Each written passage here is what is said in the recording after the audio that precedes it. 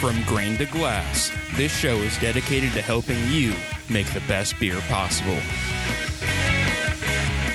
So strap in and hold on to your mash tuns. We're Homebrew Bound. Welcome to Homebrew Bound. I'm Casey. And I'm Brian. This is the best beer show on the internet. Homebrew Bound. Well, I mean, just fucking laugh when I say that. Jesus Christ. Like, oh, you think this is good, huh? No, I'm still trying to think of something to say after that, after you say that. And I thought of something that I shouldn't say, and then I chuckled.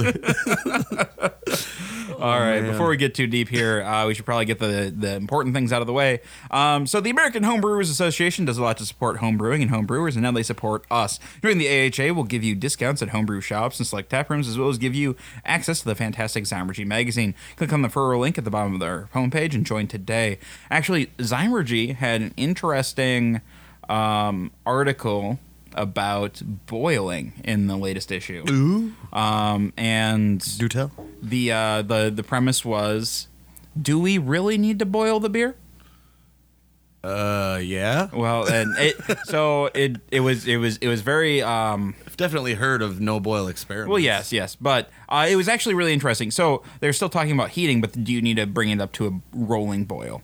And their biggest talking about it was because the American Homebrewers Association is located, I believe, they're headquartered in Denver. Uh-huh. So their boiling point is much lower than ours. And so they were talking about that. It was a really good read. I'll show you that article after we're done with this episode, maybe. Mm-hmm. And so you can get information like that. They also had an article in this issue about brewing I want to say it's like a South Korean rice-based fermented beverage. Ooh. That looked really good. It comes in like there were like three different versions. Like there was like a 7 to 10%, like an 11 to 14, and then like an 18% version. Was there anything in the All Style Challenge that required you to brew with rice? No, because we didn't do any lagers. Got it. The American Light Lager category, I believe, is the only one that requires rice. Interesting. Well, now that you have those when you have those fancy fermenters, I would love to take a stab. SS Brewtech. Right, and then I think I'm on the hook for brewing some. I'm doing a collab with a friend, and we're gonna do an Oktoberfest this year for one of the regulars at Pitchfork. They throw a big Oktoberfest party every year. Meritzen. Yep, Meritzen all the way. Mm-hmm. All right. And then Patreon. If you'd like to support us directly, head over to patreon.com/BlindNewsStudios and become a patron today. I want to give a shout out to Black Belt patron Andy Thompson. If you'd like to be as awesome as Andy again, head over to patreon.com/BlindNewsStudios and become a patron today.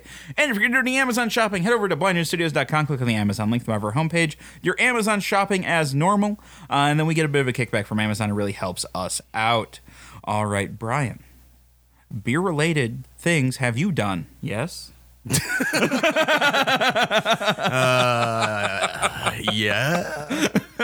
Gosh, I don't know all of them. Lots of things. It's kind of been a full weekend.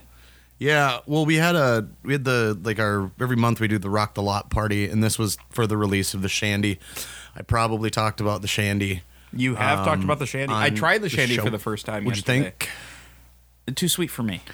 Still too sweet. Yeah, there's no way to. No, and there's no way around that. I don't drink soda. Oh, okay. Well, there you go. Yeah, so I don't. Yeah, the big thing for me was being able to drink a couple of them and not have gut rot, and I achieved that. That's kind of like when we rate shows on the Department of Offense, which is another lovely podcast. Rate beers here at the Blind Ninja Studios.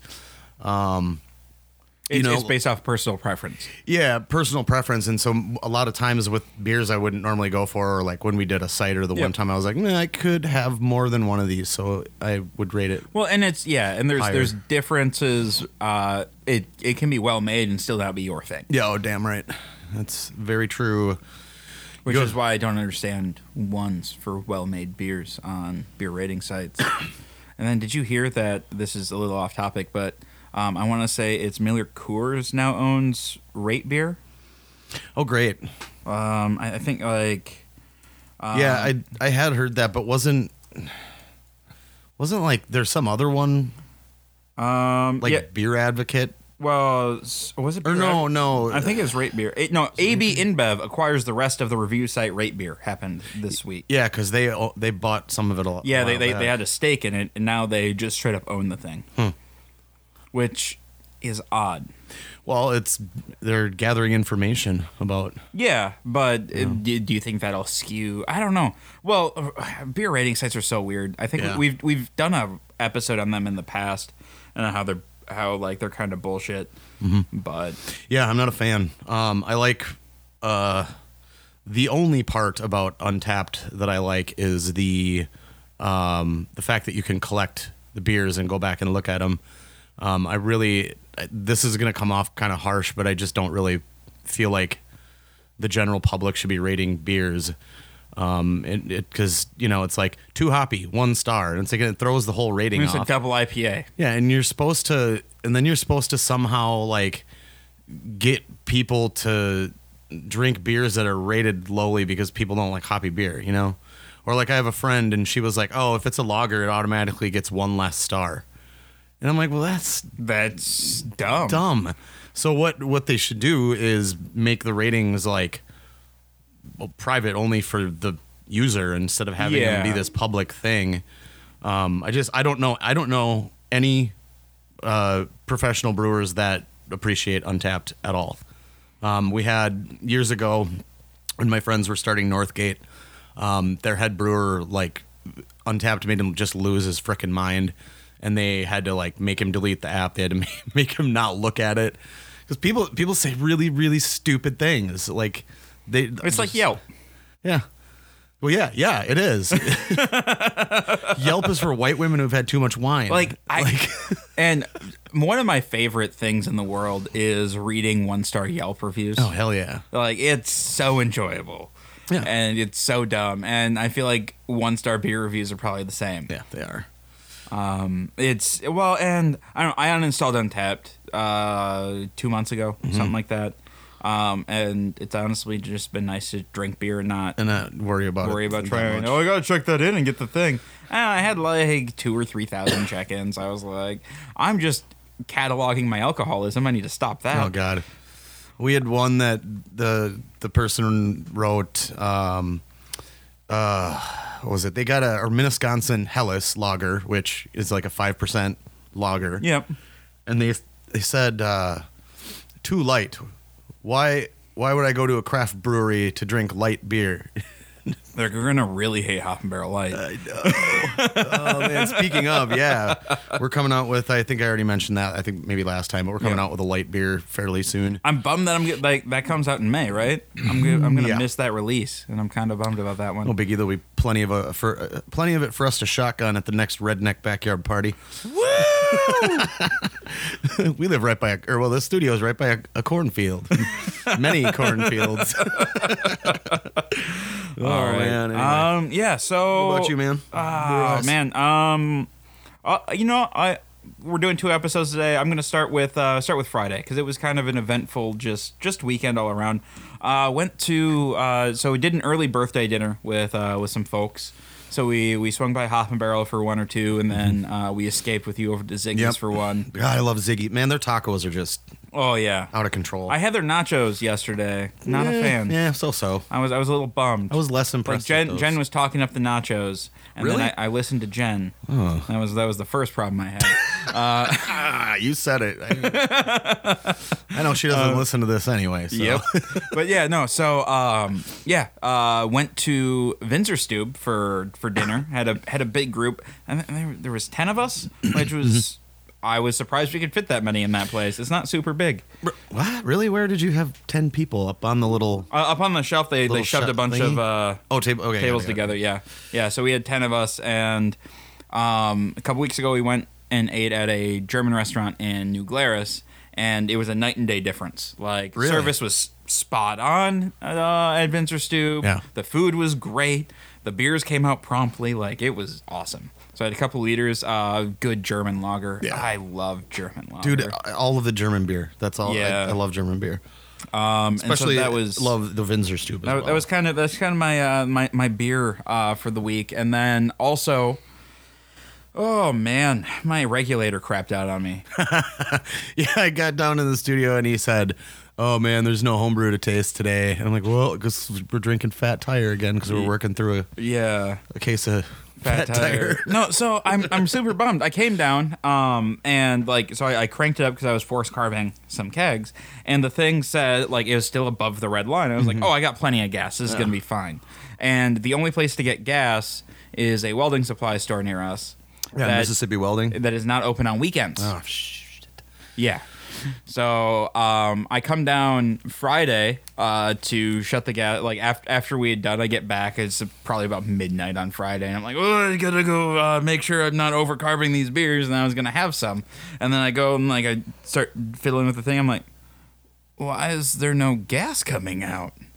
Like just tank is empty." And I'm like, I don't know if these beers are carved, but I can't check because I need the layer of CO2 on top of them. Yeah. Like, so I'm screwed. So, next two shows, we'll be tasting the the double IPA and the American Wheat. Well, after these two, yeah, when I get back. Nice. Plus, we'll have a range of sours to drink then as well. All those sours will be ready. We had an issue with our main regulator. So we have a 3,300 pound bulk tank outside at the brewery. It comes in to like a vaporizer, which basically just like dries the CO2 out essentially, so that you don't get water in the lines, as what happens with any compressed gas, I guess. But the whole works just stopped. Like we weren't getting any pressure anywhere.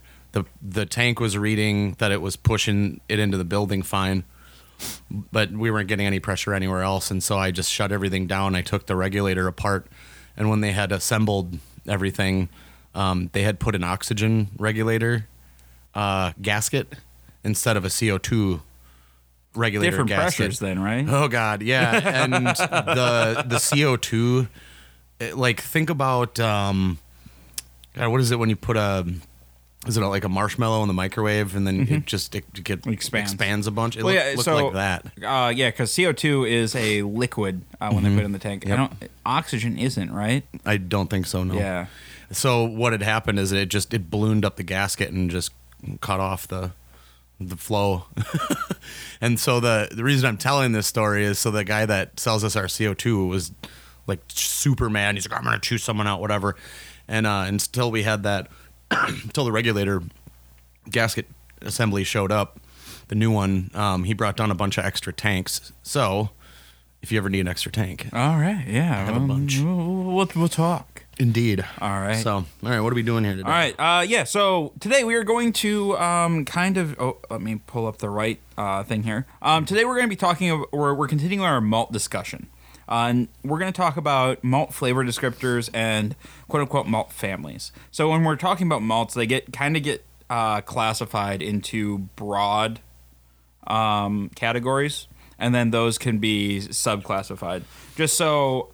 I figured this was important to get out of the way early. So last week we talked about the malting process itself. Mm-hmm. And we're going to be getting into specialty malts next week and probably into some more malt science in the coming weeks. But I feel like we should have a base and a common language to talk about. Agreed. And that's kind of a thing that we stress a lot is, especially when we're tasting beers and stuff, like having that common language is very important. That's another, like when we were talking about Untappd, that's also one of the gripes is that there really isn't a good common, I mean, there is a good common language, but most people don't know it. So good to do these sort of episodes. Yeah. So we're going to start with flavor descriptors. A lot of this information is coming out of the Malt book. Mm-hmm. John Mallet? Sure. Mallet? I don't know. Mallett, because just double all the letters. Honestly, one of my favorite books in that series. Yeah, easiest reading. Like he does a lot of anecdotal stuff, and the hops one. It just seems like one long article. Hops and water are very clinical. Oh God, water is like. Yeah. So there's a lot of it that's over my head. Yeah, let's just be honest. Yeah. But malt and yeast, very good. Yeah, I like those. yeast was.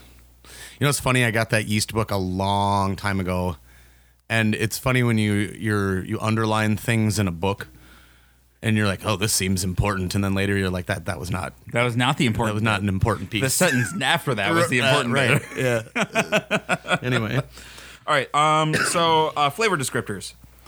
So cereal is the first one here. We're looking at like cookie, biscuit, cereal, hay. Like Ovaltine would fall under cereal. Sweet, so like honey or sweetness. Burnt, like burnt toast, like just kind of that more like I guess acrid yep. flavor. Like there's a green nuttiness, so like be beanie, cauliflower, grainy, grassy, seaweed or bean sprout. Nutty, like roasted, would be like chestnuts, peanuts, walnuts, any kind of like roasted nut. Sulfury, cooked vegetable, DMS, sulfur. Yeah, when Pilsner malt is so highly modified now that there's less retention of DMS potential, but This reminds me, quick aside, back to when we were talking about the American Homebrewers Association and Zymergy. They have an article on modern decoction mashing. really, Yeah. And they say it's not bullshit, but they're wrong. boy, it takes so long. I mean, our brew house has a decoction loop in it. Like we had it piped for decoction, and I think we did it like 2 or 3 times. And Took way is there too a long. difference? Like, Could not taste a difference. what beer did you do the decoction on? We started out doing Minnetonka Helles with Decoction? decoctions, but we're using that Breeze Synergy Pilsner malt, and it has such a good flavor as it is. It doesn't, it doesn't matter. But anyway, on that note, I feel like a thing you can do at home, a fun thing is to steep malt and then taste it. Steep it in. Well, just hot water. Okay. And then Make give like a malt tea. Like smell it, sip it. And what I always get out of Pilsner malt is more of like a green, more of a distinctly green sort of flavor. Anyway, moving on. That is good to know. Moving on. All right, then harsh would be like acidic, sour, sharp. Toffee, toffee and vanilla, like pretty obvious there. Caramel, that's gonna be like your caramel, your cream soda. Coffee, pretty self-explanatory. Chocolate, again. Treacle is a word that I hear a lot, and I've looked it up multiple times. Isn't that but like molasses? Or? Yeah. It's like a molassesy thing, but it's a word that keeps coming up, and I feel like during the Every Style Challenge, every time treacle came up, we had to relook it up. Oh Like- boy, yeah. Did you? Is there smoky? Yep, that is actually the next one. Oh, boom! Wow, Smoky, Look at me. bonfire, wood fire, peaty, wood ash. Phenolic is like your spicy medicinal. Yeah. Fruity, fruit jam, banana, citrus, fruitcake, bitter, just bitter, like, or quinine, Quinine. that was the word. Astringent, it's like mouth puckering, like has that like I always like my go-to like descriptor for astringency is like wine. A lot of wines, there's like that astringency that you can get where it like dries your mouth out and you like pucker a little bit. Other would be like cardboard, earthy, damp paper, and then a linger would be like the duration or intensity of the aftertaste. And so when we're talking about malts, those are the descriptors that we're going to be using. That makes sense. Is there any that you'd want to elaborate on, or? Not. We talk about debittered black malt. You use huskless barley to avoid charring, and is a dark color, minimal bitterness, and obviously no enzymatic potential. But if you want to make your beer black as a black cat's ass, then you need to use a dark malt like that. And generally, like for example, in like the black IPA style, you really don't want that roast character, that burnt character, and so then their Weyermann makes 3 different specialty products, and then I believe Briess does. They you have a malt called Black Prinz that's supposed to be a similar thing to that. But yeah, other than that, nope, I have nothing to add. Okay, so now we'll talk about like the different families of malts here. So the first that we're going to talk about are your standard process malts. These are your quintessential base malts.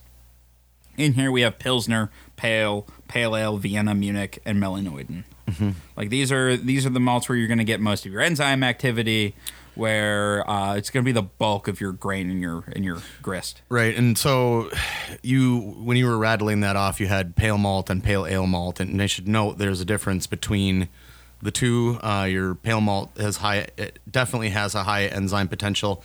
It can. I don't know how the best way to put this. Like the fermentability control is a little bit wackier. Can make it. The mash happens pretty instantaneously with that. Another way to describe pale malt is like lager. You just call it lager malt. And then pale ale malt is darker than pale malt, is more of a biscuit toast flavor. That's more typical for like those English pub ales that you like so much. Yeah. Do like myself some English pub ale. I'm going to drink so many. It's juicier, I think, is a way to describe it because, not Breeze. BSG makes, they make two Juicy was not one of our flavor descriptors. Oh, sorry. Do you want to hear it? You could just turn the page back and we're going to write juicy pencil in there. And you can write it. No, but that's good though. So, juicy, what, like, how would you define it's such juicy? a dumb word to use. I shouldn't use that word, but it just like what I said, like more like fuller, more more biscuit and toast. Bodylicious. Yeah. Like if you want the malt flavor to stick out, then that's what these the double IPAs that we sell so many of at our brewery. They don't use that. They use like just regular 2-row. And maybe a dash of caramel 10 just for a smidgen of color, and because I like them to be nice, dry, bitter, and I'm only using the malt to like for the backbone for hop water. So that's how we kind of use it for double IPA. So I tried your triple IPA the other day. What'd you think of that? It knocked me on my ass real hard. That's old school dank. It is. It was like resiny and dank. It was really good. I wasn't expecting, and I should have been expecting it. You've been talking about it so long. Yeah. And then I went from the English mild that I've been exclusively drinking at your tap room, and then to that. And then I'm like, I'm going back to this. Yeah, the fermentation on that was interesting because we were like, gosh, should we bubble oxygen? Should we not? And then we decided, okay, well, we'll bubble oxygen after 18-ish hours. I could think that's the window, right around 18 hours. When if you want to add more oxygen to to build the colony more for these bigger beers, that would be the time to do it. But so we started looking at the setup, and I realized that there wouldn't be enough pressure to push air from the oxygen stone in the, by the heat exchanger. There wouldn't be enough pressure, and so we would have had to put the oxygen stone on a pump with a circ loop on the racking arm or something. And I just in the end I told the brewers, I'm like, look, we added a nice, healthy, full, huge colony, to the beer, and let's just go with it. And after 3 days, it was only at 10:26, but then a few days later, it was like 10:08.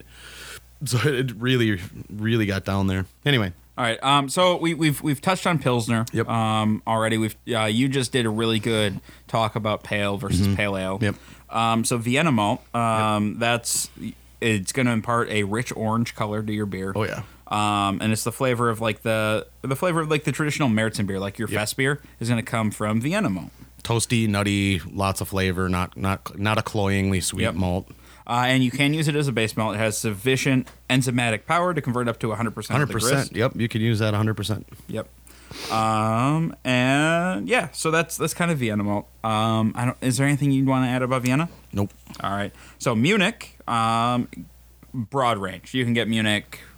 A lot of different they've got colors. light, dark, and then again, I keep name dropping Breeze on this episode, but they we use a lot of it's close and it's an industry standard, at least in the U.S. right Like, sponsor us. Anyway, that'd be fucking awesome. I'm not gonna lie. so yeah, Munich, a wide range of colors. They do a light, a dark. It has a lower enzymatic potential, but it still can be used at 100%. And it's usually used to fill out like the malty profile Right. of a beer. It's a good filler. More of an enhancement. Yeah. All right. Melanoidin malt is something I don't know if I've used a lot of. Okay. So this is like it has a sweet honey-like flavor. Although some have sufficient enzymes to convert it to 100%, it's more commonly used in lower concentrations. Right. Do you use a lot of melanoidin malt? No, not really. Again, that's one for an enhancer. You don't want to use it at 100%. It'll be too overpowering. I'd So say stick with 10% or less. Yeah. So like honey malt is a melanoidin malt. Yep. This again. I mean, if that's what you're going for, like a little bit more sweetness, like what is it, Oliphant? They make that Honey's. It's honey peanut butter stout. Like that's the type of beer where you'd want to hit up Gambrinus malt and get yourself some melanoidin or some honey malt. All right. So then our next, I guess, most common, so after base malts, I feel like this is the most common malt that you're going to see in most recipes are your caramel malts. Yep. And so this is your special glassy, your caramel crystal, and then your hybrid malts. So these are all the ones that you roast a bit more. You take your green and you roast it a little bit more. So your special glassy malts are made using a low temperature and high moisture to produce a glassy endosperm in the malt, which we've talked a little bit about that, but basically very sugary, if that makes sense, because you're building up these really big sugar crystals in the endosperm. Right, and this would be your carapils or your dextrin. Yep. Very low to none enzymatic potential. They're there just for flavor And head retention. And then we get into caramel crystal, which we're going to go into the difference of those again next episode. So don't yell at me, Brian. All right. I'll take a sip of my beer. But these, you guys know I use these. These are they're adding flavors. They're adding complexity. They're adding color. It seems like they're a workhorse of a malt for just most recipes. And then you get into the Midwest pale ales where you rely too much on crystal malt and you run into issues. But well, and another thing about these, your C60 will oxidize the beer. I'm not familiar with the science behind it, but I was just going to ask you about the science behind that. That's probably an episode in and of itself, and I'd really. Well, I'm going to give you homework then for the next to. month. You need to, bring for the class. Yeah, you're going to be gone. Oh, so you have a month to do the research. All right. I know you're not going to do it until the day before. Yep. Because that's how I do things. That's how I roll. Hey man, that got me through high school and college, whatever. It's gotten me through life. Right. Been doing a show for 6 years. I don't. All right. So color range on crystal malts is basically 10 to 200 SRM. Mm-hmm. So we can talk color range. I don't know if that's super important. Not really. We're talking about these, just but good to know that there's really not much above 200 that works for beer. And then you have the special hybrid malts, and these are like the Belgian special B stuff like that. These are malts that are made first by caramelizing, then roasting the malt. Mm-hmm.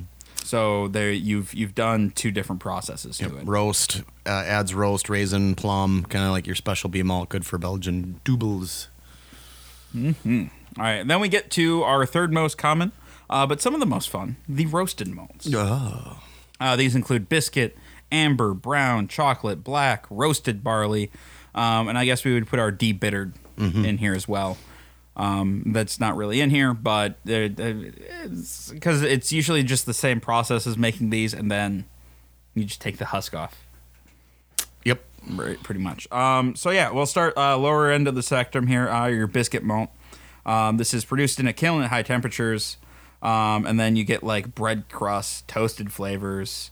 like used in a lot of English, a lot of browns. Yep. Anything else you want to add about Biscuit? No. All right, you want to cover Amber? Yep. So just, usually would be lightly drum roasted. You got toffee, bready, nutty flavor. Good for cask mild ales. Nice dry finish. No enzymatic potential. Biscuit, Amber, these are my malts. These are my people. All right, so brown malt, very similar to Amber. It's just given more time in the roaster to develop more flavor and color. Again, you're looking at toffee, baked, and nutty flavors. I don't know if there's any really... Not much more to say about that. Just darker amber. Mm-hmm. You want to take chocolate? Yes. So your SRM on this one's going to be 350 to 500. That's something we should mention. Sure. Going from brown malt, which is 40 to 150, we're seeing a massive jump in color, SRM wise, between the next darkest, or I guess next lightest would be 350. Right. There's like rear roasted barley is hanging out around 300, but I'd say chocolate malt is like 350 to 500. Definitely has a drum roasted malt, mildly burnt flavor, coffee, chocolate, and a little bit of the Maillard sort of flavor. And then a little bit of astringency. And again, like I think all the rest of these that we're going to be mentioning definitely have no enzymatic potential. Yeah, no. Once you get to this point, I actually don't know if anything really in the crystal or in the roasted does. No, and like your crystal malts, they kind of mash in the husk, so they're already. Yeah, they gelatinize in there, and then we'll talk about that in specialty malts a little bit more because it's very exciting and the biggest difference between crystal and caramel. All right, so pale chocolate is one of my favorite chocolate malts to use. Does that fall under chocolate or because I'd say so. Yeah. Okay. Just because it has chocolate in the name, that was a dumb question. Because you're an idiot. All right. Then black malt. Black malt is basically malt that's been burnt, but just brought right under combustion, and so you're looking at 400 to over 500 SRM, just real dark, dry, bitter, burnt. Somewhat astringent, really good color coming out of this. Debittered black malt is going to give you that color without the bitterness, obviously. And I don't know. Black malt, you use it in stouts. I wonder how they get the husks off. There's just I bet there's just little tiny rubber fingers that go. Yeah, they take it. Oh, maybe Oompa Loompas. Probably, yeah. Okay, let's go with Oompa Loompas. I do like Oompa Loompas. All right, you want to talk roasted barley? Roasted barley as a range between chocolate and black malt. This one goes to 11. This one can get as high as 650 on the SRM. Acrid, dry, burnt is the best way. Has a lighter colored head than black malt. And this is definitely the key to your dry Irish stout. Think Guinness, right? When you think roasted barley, I and correct me if I'm wrong, but I feel like roasted barley is that distinct Guinnessy flavor. Definitely, and a little bit goes a long way. Yes, it does for flavor and color. So be careful. Yeah. So do 40% of your mash. Nope. Oh, that was bad advice. I'm sorry. All right, so now we're getting into special processed malts. These are the ones that, so this is acidulated, smoked, and peated. So obviously, right away, you can see that there's something off here. Basically, these are just regular malts that have had something else done to them. Mm-hmm. Acidulated, we've talked about that on the show. That's something that you use to lower your mash pH. And not much else, really. I suppose you could use them in a Berliner Weiss. Yeah, definitely. It's funny. There's a few different malts that like this that it reduces the mash pH, and they were smart enough to know that long ago. However, if you were to add a lactic acid or something like that to lower the mash pH, it's not Reinheitsgebot. So what they did was they just added it to the malt. Right. So what they spray sour wort on the malt before they kiln, and it reduces the mash pH, complies with the Ryan Heights Skabo. All right, and then smoked malt is malt that's been smoked. Like I don't, I honestly don't know what else to say there. Like I got my bong out. like no, it's so like I know Pitchfork when they do their smoked big beers. Mike will sometimes smoke his own malt. And he'll just basically take 2-row or whatever and throw it on his smoker next to his chicken wings, and Delicious. just fucking like he's like I'm getting meals done and I'm getting some malt, like and smoked malt, another one. A little bit goes a long fucking way. Yeah. Jesus Christ, guys, back off on that smoke a little bit. Yeah. I don't know about you, but I've walked into places and they've had a smoked beer on, and I've tasted it, and it's just like drinking liquid smoke. Yeah, you'd be careful with that. I mean, I would say like some of the like Bamberg German smoked beers are sitting at like 40% of the grist, which I would never use. Well, so I will say we did I want to say it was the Lichtenhainer, which is the sour smoked, which is 100% smoked wheat malt. Interesting. And the lactic acid actually countered a lot, or the lactic acid countered a lot of that because it was really good. Like it was tart and then just a little smoky, and it was very nice, like a delicate smoky flavor. And then peated malt, it's like smoked malt but with peat. Like You know, let's remember here in the BJCP guidelines, there are 0 styles that peat smoke is acceptable. Yeah, well, 0. It's because, guys, don't burn bog shit, okay? Like, Guys, this is not do this, okay? come on, you guys. You guys, you know better. Oh my God. Anyway, I peated mean, all right. You long-time listeners, new listeners, if this is your first episode, I feel like I need to give you the disclaimer. It should be at the top, but this is way deep in. There's a lot of opinion here. Yeah. A lot of opinion. We're going to give you a lot of fact, but we're also going to make you make beer the way we like beer. Yeah. And yeah.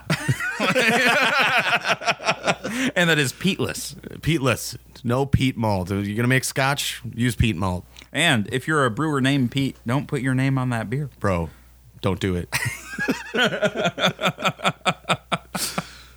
All right.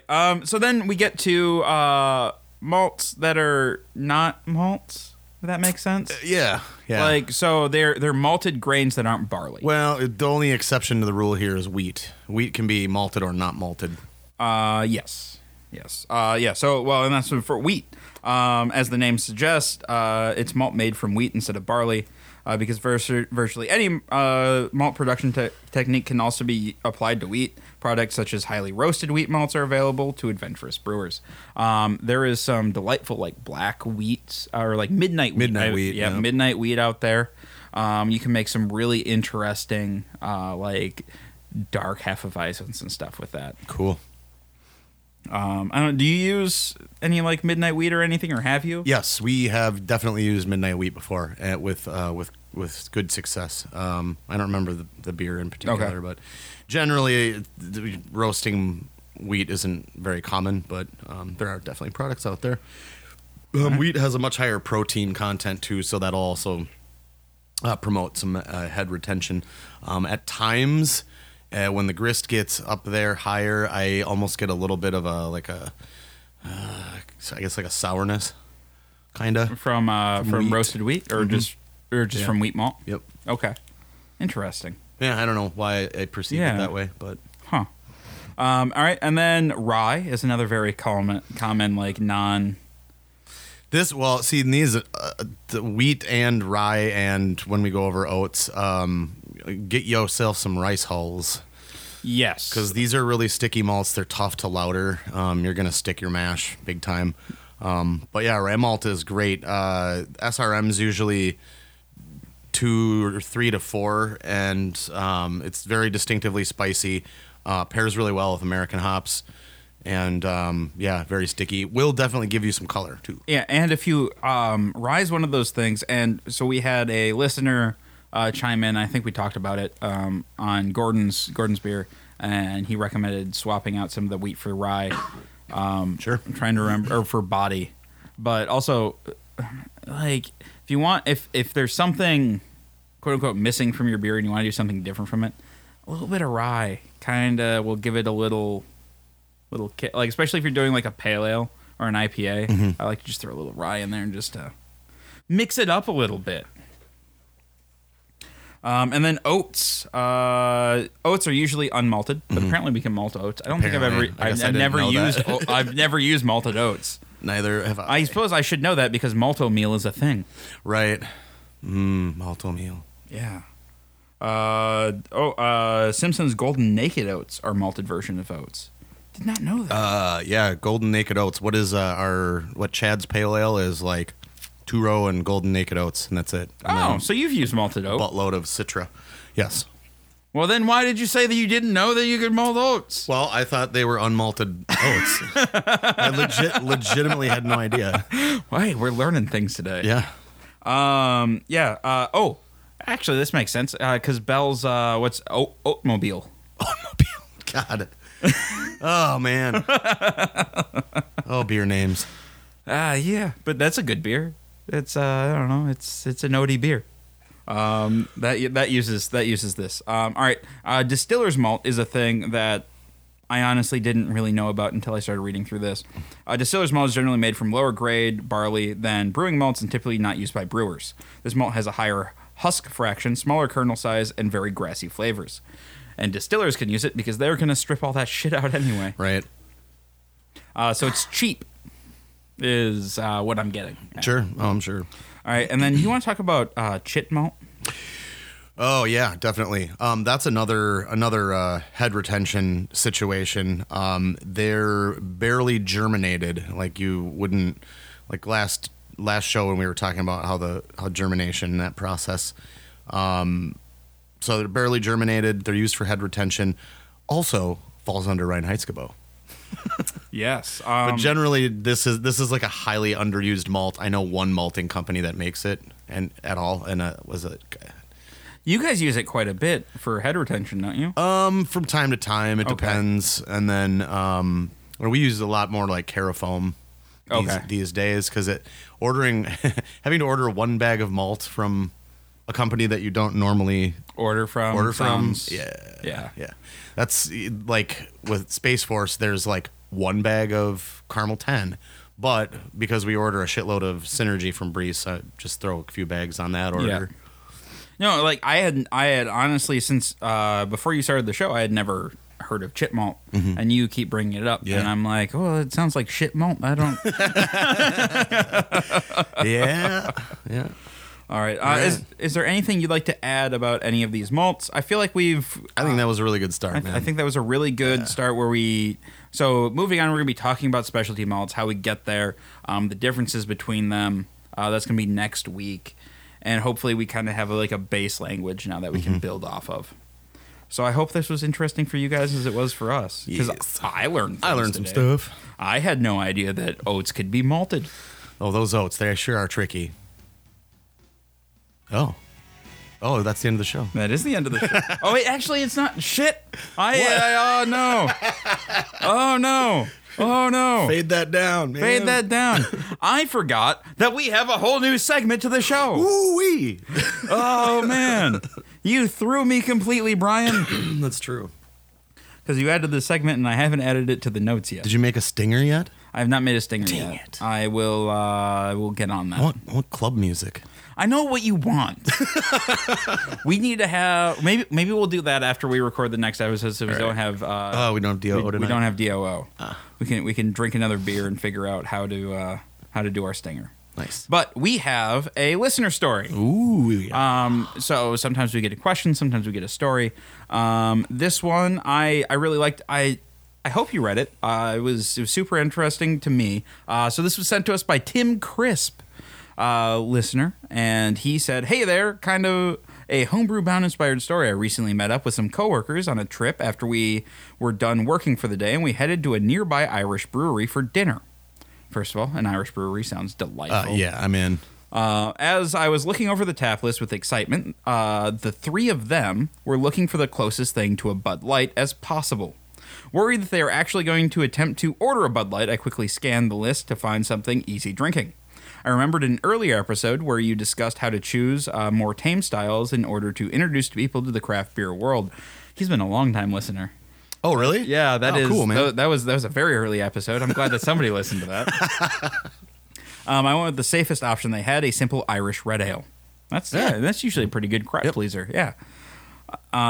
They were hesitant, but decided to trust me. The drinks came, we cheersed, and then they took a swig. Then came silence. That's the worst part. I know, right? Like, you're what's just gonna like, happen here? crickets.